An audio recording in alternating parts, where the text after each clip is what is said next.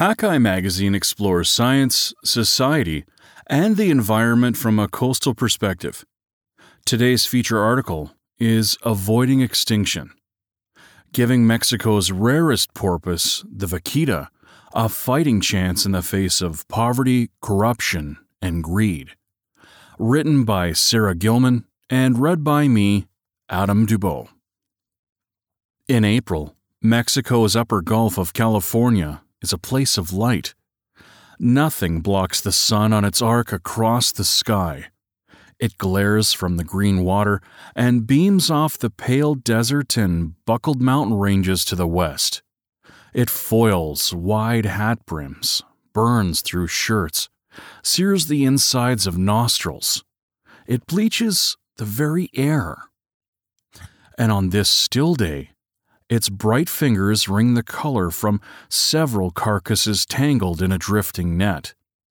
The MV Farley Mowat, a 34-meter ship that belongs to the environmental group Sea Shepherd Conservation Society, turned up the mess while on a special patrol for the Mexican government.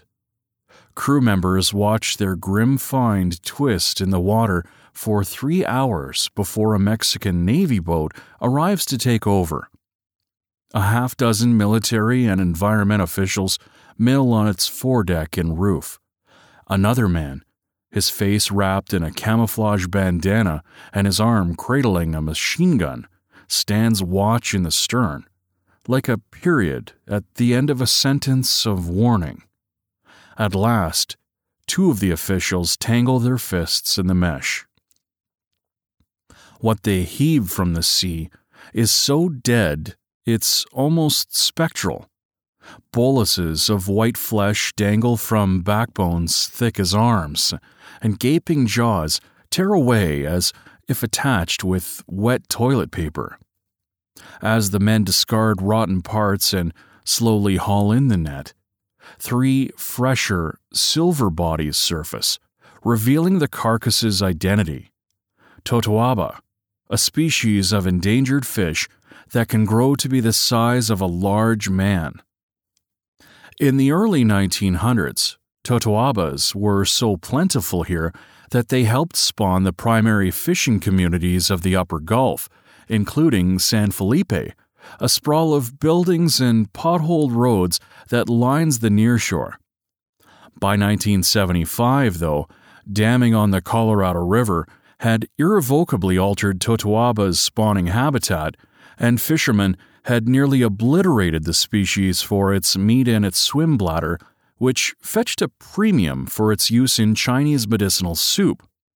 That year, Mexico made it illegal to catch the fish, followed soon after by international and U.S. law. But today's net is a hint that the trade has surged back to ravenous life. It's not yet clear what that means for totoabas. The first survey of recovering stocks is only now underway. What is clear is that the nets destroy much more than their intended catch, and their reappearance has made stark the fatal cracks in a long-standing effort to save another creature, one that is much harder to see and getting more difficult to find every day: the vaquita marina. Spanish for little cow of the sea, the vaquita marina is the world's smallest and rarest cetacean. It is endemic to the upper Gulf and occupies just 4,000 square kilometers of ocean, anchored by a guano-whitewashed pyramid of granite called Rocas Consag, east of San Felipe. Its plump body is gracefully tapered, reaching up to 1.5 meters, and its black-ringed eyes have drawn panda comparisons. Mexico's chief vaquita scientist, Lorenzo Rojas Bracho, and a colleague once described the porpoise's upturned mouth as a haunting little smile, Mona Lisa with black lipstick. Despite the upper Gulf's relentless light, the vaquita exists almost entirely in shadow. Most of what's understood about the animal's life is understood from its death. The vaquita was only described as a species in the 1950s, after 3 skulls washed up near San Felipe. The only photographs showing the animal's full body are of corpses. When a living vaquita does appear, it tends to be in the distance as a quick slash of dorsal fin. Unlike dolphins, the porpoise shuns motors, travels solo or in pairs, and spends little time at the surface except to breathe. You know it's a vaquita, one fisherman told me, because you don't see it again. Still, the animal's downward trend was clear enough that the Mexican government designated the Upper Gulf of California and Colorado River Delta Biosphere Reserve to protect it and the Totoaba in 1993. In 1997, the first reliable visual survey revealed there were fewer than 600 vaquitas. The hard use of the once flush Colorado River, mostly by thirsty U.S. farmers and cities, was an obvious possible culprit. Over the past 50 years, it has seldom reached its mouth at the apogee of the Upper Gulf, starving the area of river-delivered nutrients, sediments, and freshwater. And yet, while the scientific community still debates the nature and extent of impacts on fish and other species, the Upper Gulf remains a stubbornly rich and astoundingly biodiverse environment. Powerful currents and tides churn up older nutrients deposited by the river and bring in others from the Pacific, which in turn help support clouds of plankton that sustain an intricate food web knotted with whales, sea turtles, and sharks, and pearled with numerous endemic marine species. When scientists have examined dead vaquitas, they have consistently found them fat with fish and squid. When scientists tested their blubber, they found it relatively unburdened by the chemical contaminants that have accumulated in marine mammals elsewhere. When scientists investigated vaquitas' lack of genetic diversity, they determined the animals had been relatively rare for a long time, suggesting that inbreeding depression wasn't responsible for the decline. The same year as the visual survey, the then new International Committee for the Recovery of the Vaquita, or CIRVA, concluded that another beneficiary of the Gulf's bounty posed the most immediate threat to the porpoise: the fishing industry. Independent bycatch studies analyzing data from the 1980s and 90s showed that vaquitas drowned at unsustainable rates in the gill nets that small-scale or artisanal fishermen strung like curtains through the water from fiberglass boats called pangas. Because of their size, vaquitas were particularly vulnerable to large-gauge nets set for bigger fish, especially those for totoabas, which still fed a low-level black market trade. Yet vaquitas also tangled in small-gauge gill nets designed for tiny quarry like shrimp, a major economic staple for local communities, especially after the legal totoaba fishery crashed. Nearly from the beginning, CIRVA, an ad hoc team of national and international scientists, Mexican officials, NGO representatives, and other experts, found that a complete gillnet ban would be necessary to ensure that vaquitas survived in their limited range, only part of which fell inside the original reserve.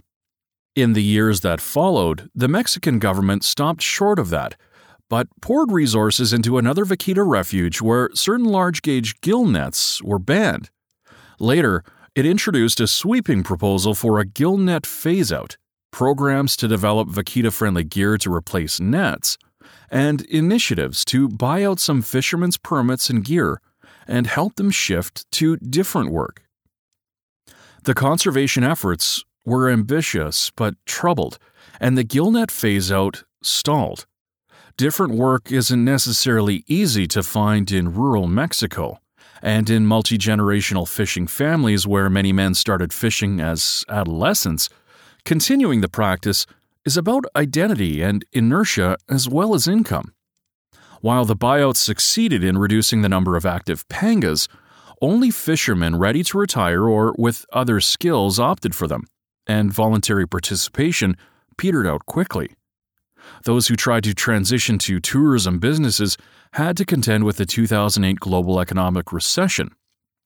Meanwhile, new fishing regulations were often confusing, enforcement of restrictions and reserves was spotty at best, Illegal fishing was common within reserve boundaries, and corruption was rampant.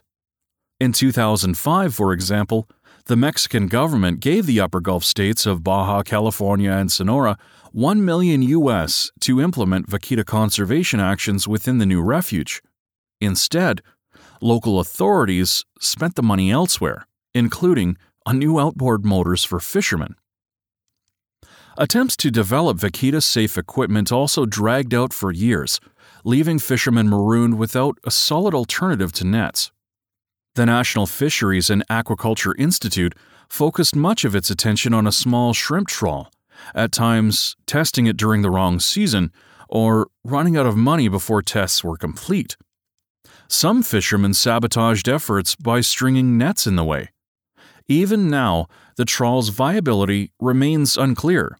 It requires more expertise to use, can add significant fuel costs, and may catch commercial quantities of shrimp only in some areas. Linking fishermen to customers willing to pay more for a vaquita-friendly product could solve some of those problems, but the government was also slow to issue permits, continually delaying a program to switch fishermen to the trawl. By 2015, when most of the Upper Gulf's 650 shrimp pangas were supposed to have transitioned, only a fraction had. Still, Serva scientists had hoped a summer vaquita monitoring effort that expanded in 2011 would reveal that the decline was at least slowing. Instead, their network of dozens of underwater acoustic devices, which they used to estimate population trends based on vaquita vocalizations, revealed exactly the opposite. The species' nosedive became a freefall, more than quadrupling to 34% annually. Reports trickling back to the scientists explained why. Whatever gains the stuttering conservation efforts had achieved were rapidly being erased by the massive expansion of the black market Totoaba fishery around 2012. According to a 2016 report published by the Environmental Investigation Agency, the price for a Totoaba swim bladder, known as buche in Mexico, had exploded in China, where vendors marketed it to members of a growing middle class as a replacement for the prized bladder of a nearly extinct Chinese croaker fish. Fishermen in Mexico reportedly received as much as $8,500 per kilo. A good-sized bladder might weigh 400 to 500 grams, earning buche the nickname aquatic cocaine. Given the payback, it's no surprise that investigators suspect the involvement of organized crime, including drug cartels. In April 2015, Mexican President Enrique Peña Nieto responded to the new threat by enacting an emergency 2-year gillnet ban throughout the vaquitas range and initiating a $74 million program to compensate fishermen for lost income during that period. The Mexican Navy, the Army, and local police would help environmental authorities go after poachers. But this massive undertaking came so late in the game that its chances of success were slim, and the same issues that had undermined previous efforts continued alongside the illegal trade, increasing local frustration. Money was distributed unevenly thanks to corruption and mismanagement, leaving many fishermen short, and those who used the shrimp trawl were paid significantly less. Because they weren't using nets, they were technically allowed to fish, but the government still barred them from working the sea, a combination that both penalized them for helping protect the vaquita and further delayed the transition to alternative gear. A special International Alternative Gear Committee struggled to get the government to listen to testing advice or even issue permits for the trawl or other gear. Meanwhile, the vaquita population fell to just 30 by the autumn of 2016. To be honest, the analysis every year is easier and easier, says acoustic researcher Armando Jaramillo Largoreta, who works with Rojas Bracho at Mexico's National Institute of Ecology and Climate Change, when I meet him in Ensenada on Baja's Pacific coast. Because you run the algorithm and the arrow goes pfft. He laughs darkly and plunges his hand downward, as if drawing a line graph of vaquita demise. 0, 0, 0. Nights at anchor in the Gulf are quiet and strange, John Steinbeck and Edward Ricketts wrote of the Gulf of California in 1941. whatever makes one aware that men are about is not there. 76 years later, aboard Sea Shepherd's 55-meter MV Sam Simon, the first part is still true. The conservation group dispatched the ship to the upper Gulf along with the Farley Mowat to aid Mexican authorities last December. Now, it loops through the water so slowly that the orange moon seems to transcribe circles around the mast. Gulls blink in and out of the ship's dim glow, while pelicans waddle swim by on the swells, as herky-jerky and cretaceous as puppet pterodactyls. The Sam Simon crew, though, is certainly aware that there are men in the Gulf tonight.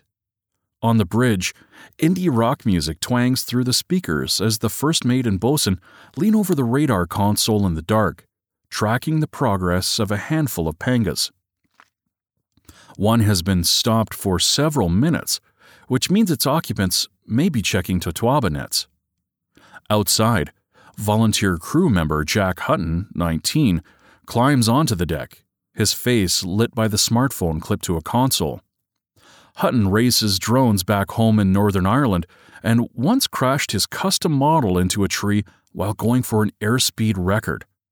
Now, he flies a night vision drone over the panga to check for contraband, but the panga races away. "All I want is some friends," Hutton jokes as he chases them. Two of the hooded figures aboard the panga hurl whatever they can grab at the drone. Bottles, lead fishing weights, fish chunks. Twice, the panga pauses out of the drone range and then creeps toward its original location. The bosun, Giacomo Giorgi, a heavily tattooed former hardcore punk musician from Italy, shakes his head in disbelief. He's tiptoeing back like no one is watching. These repeated forays are just one sign of poachers' boldness. Sam Simon captain Una Leol, a French citizen, and other crew members have heard pangas motor close to the Sam Simon and the Farley Mowat at night. Others have sped away with boats full of Totoabas in broad daylight, despite the presence of Sea Shepherd drones. When 34-year-old Leol first arrived in San Felipe in a Sea Shepherd sailboat the month before Nieto's 2015 announcement, though, the Totoaba poaching was still masked by poorly regulated fishing for shrimp and other species. She had hoped to capture vaquita footage to raise awareness of its plight. Instead, she found so many gill nets strung through the refuge that she couldn't navigate. She reached out to Rojas Bracho, now the chair of SERVA, and others, hoping to help. At first, the scientists kept her at a distance. Though Sea Shepherd has recently focused on fighting illegal fishing, it's best known for its anti-whaling campaigns, some of which have resulted in ship chases and collisions. The international nonprofit has been sued for allegedly sinking its own boat as a publicity stunt and has, on occasion, excoriated indigenous peoples exercising their subsistence whaling and sealing rights in North America. Rojas Bracho's work was already extremely delicate politically. When he started studying vaquitas in the mid-1990s, even many Mexican government officials needed to be convinced that the species existed. And he has always been clear that vaquita conservation efforts mustn't exclude or demonize fishermen. But Leol persisted, and eventually Rojas Bracho met her for coffee. "I discovered one of the most charming, intelligent persons," he says now. "It was nothing like the documentaries." Leol also began asking people in San Felipe directly about Totoabas. The poachers, she learned, were anchoring large-gauge nets, a few meters tall and some stretching around a kilometer long, to the Gulf's murky bottom. Some of the men would take a GPS reading and then use grappling hooks to snag the net up later, pull in any fish, and release it back to the deep. When a dead baby humpback whale tangled in a Totoaba net turned up adrift in the Gulf on Christmas 2015, Leol approached Mexican authorities with an idea. Sea Shepherd would use its ships and the poachers' own grappling hook methods to beat them at their game. That program began in February 2016. Operation Milagro, or Miracle as it's called, is now in its third official season. The Sam Simon and Farley Mowat tick back and forth off the coast of San Felipe between Rocas Consag and a black pyramidal hill on the coast called Cerro El Machoro, fishermen's name for juvenile totuabas, each winter and spring when the totuabas arrive in the upper Gulf to spawn. When one of the ships snags a net with its grappling hooks, the hooks break away from its gunnels with marking buoys, and the crew lowers a small boat into the water to haul in the net. Rojas Bracho's lab also leads a collaboration with a group of local fishermen, Mexican environmental authorities, Sea Shepherd, and others to drag for abandoned or ghost nets. So far, by Sea Shepherd's accounting, the two projects have pulled up nearly 500 pieces of illegal fishing gear, about 3/4 of it set for totuabas. Piles of nets stacked on the Sam Simon's back deck impregnate crew members' clothes with a mildewy fish stench as they cut them up for recycling, to ensure they don't end up back in the water. If officials had any doubts about the extent of illegal fishing before Operation Milagro began, they certainly don't now. But there's little sign that Operation Milagro, even with the international media attention it's garnered, has deterred poachers. All these huge efforts are still not enough to save the vaquita, says Leol, who is taking a break from Sea Shepherd this fall. And it never stops.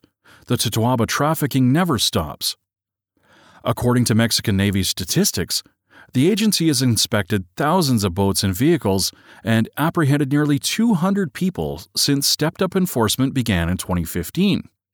But as of this spring, there were no available reports of anyone being prosecuted.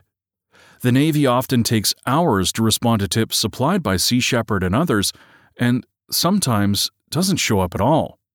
And the government only recently began adopting common-sense policies that could reduce the complications of chasing poachers on the open sea. It was just this April when it formalized a law that makes penalties stiff enough to act as deterrents.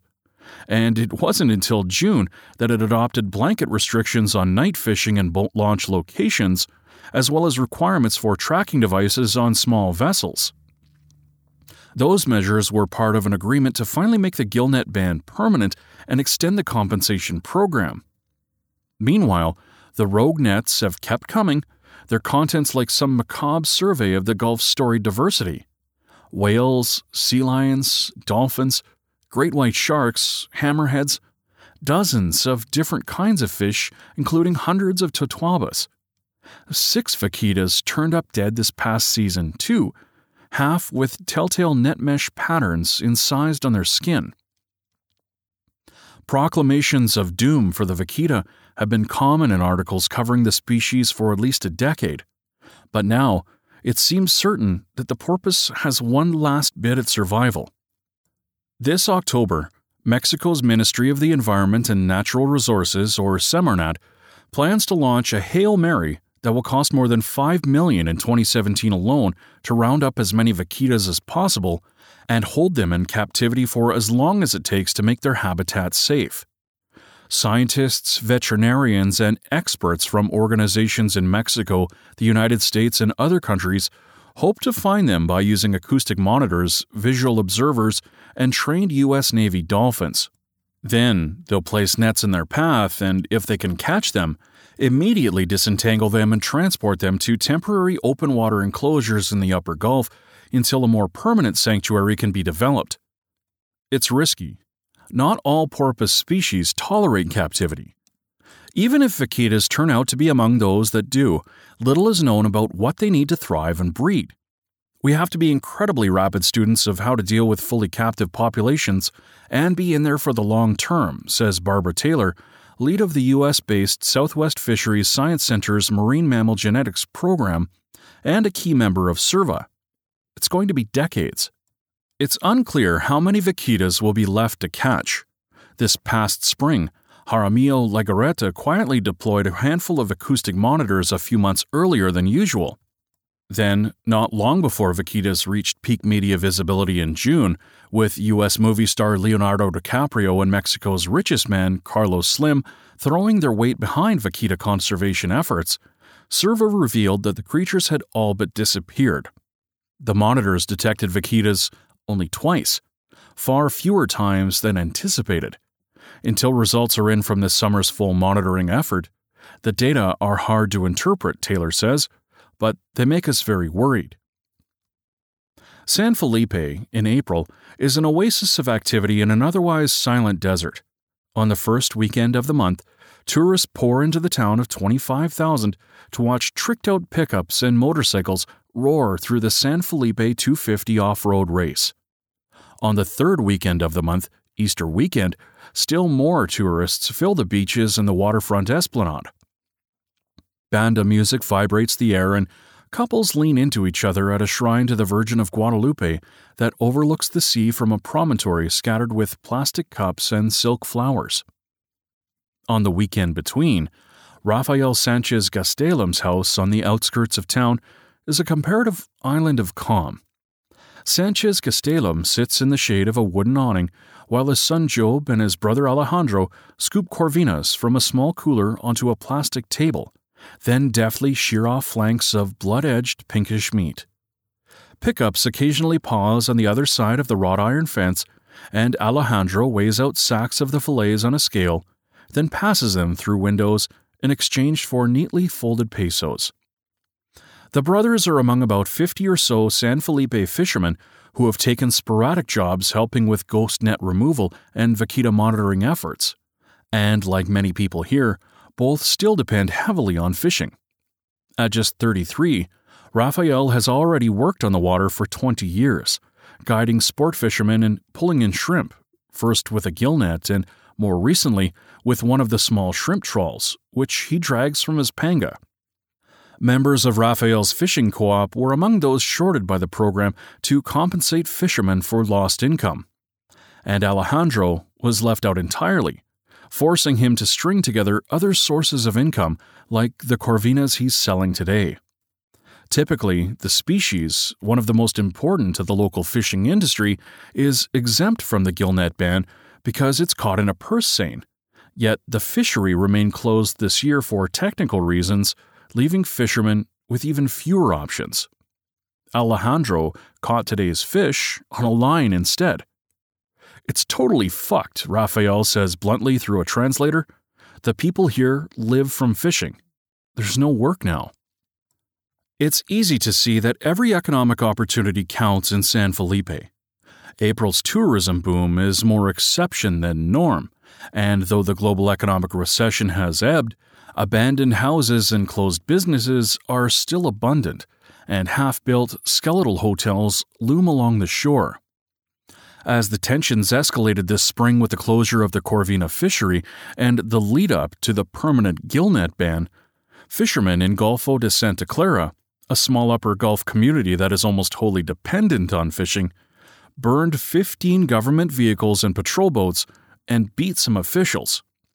And after an international coalition of NGOs began pushing a blanket Mexican shrimp boycott on vaquita's behalf, Sunshine Antonio Rodriguez, a co-op owner and the leader of a large local fishing federation, led a protest in San Felipe where a panga inscribed with Sea Shepherd and Semarnat was burned in effigy. He also warned that hundreds of pangas would go after Sea Shepherd's ships if they didn't leave within 5 days, which landed him a restraining order. "Did we threaten them? Yes, we did," Rodriguez explains when I meet him at his RV resort in San Felipe. Because, in a matter of speaking, all the other NGOs are threatening Mexico and the fishing industry. They're judging all fishermen as equal. To me, that's a declaration of war. Clad in a red polo shirt and an expensive-looking watch, Rodriguez, who gave up fishing to focus on other businesses years ago, ticks off a series of arguments. There's never been proof that shrimp gill nets kill vaquitas, he says. It's the damming of the Colorado River, he says, or chemical spills from an open-pit gold mine north of the city. He stops short of claiming that vaquitas aren't real, but adds that he'd like to have a DNA test done. What if it's a malformation of a dolphin? None of this bodes well for vaquitas. A significant number of San Felipe residents still don't believe they exist, and in the chaos, Rodriguez's star has risen. People are disoriented and worried, one fisherman tells me, and in times of uncertainty, they will follow the leaders who emerge. I hear arguments like Rodriguez's from most fishermen I talk to.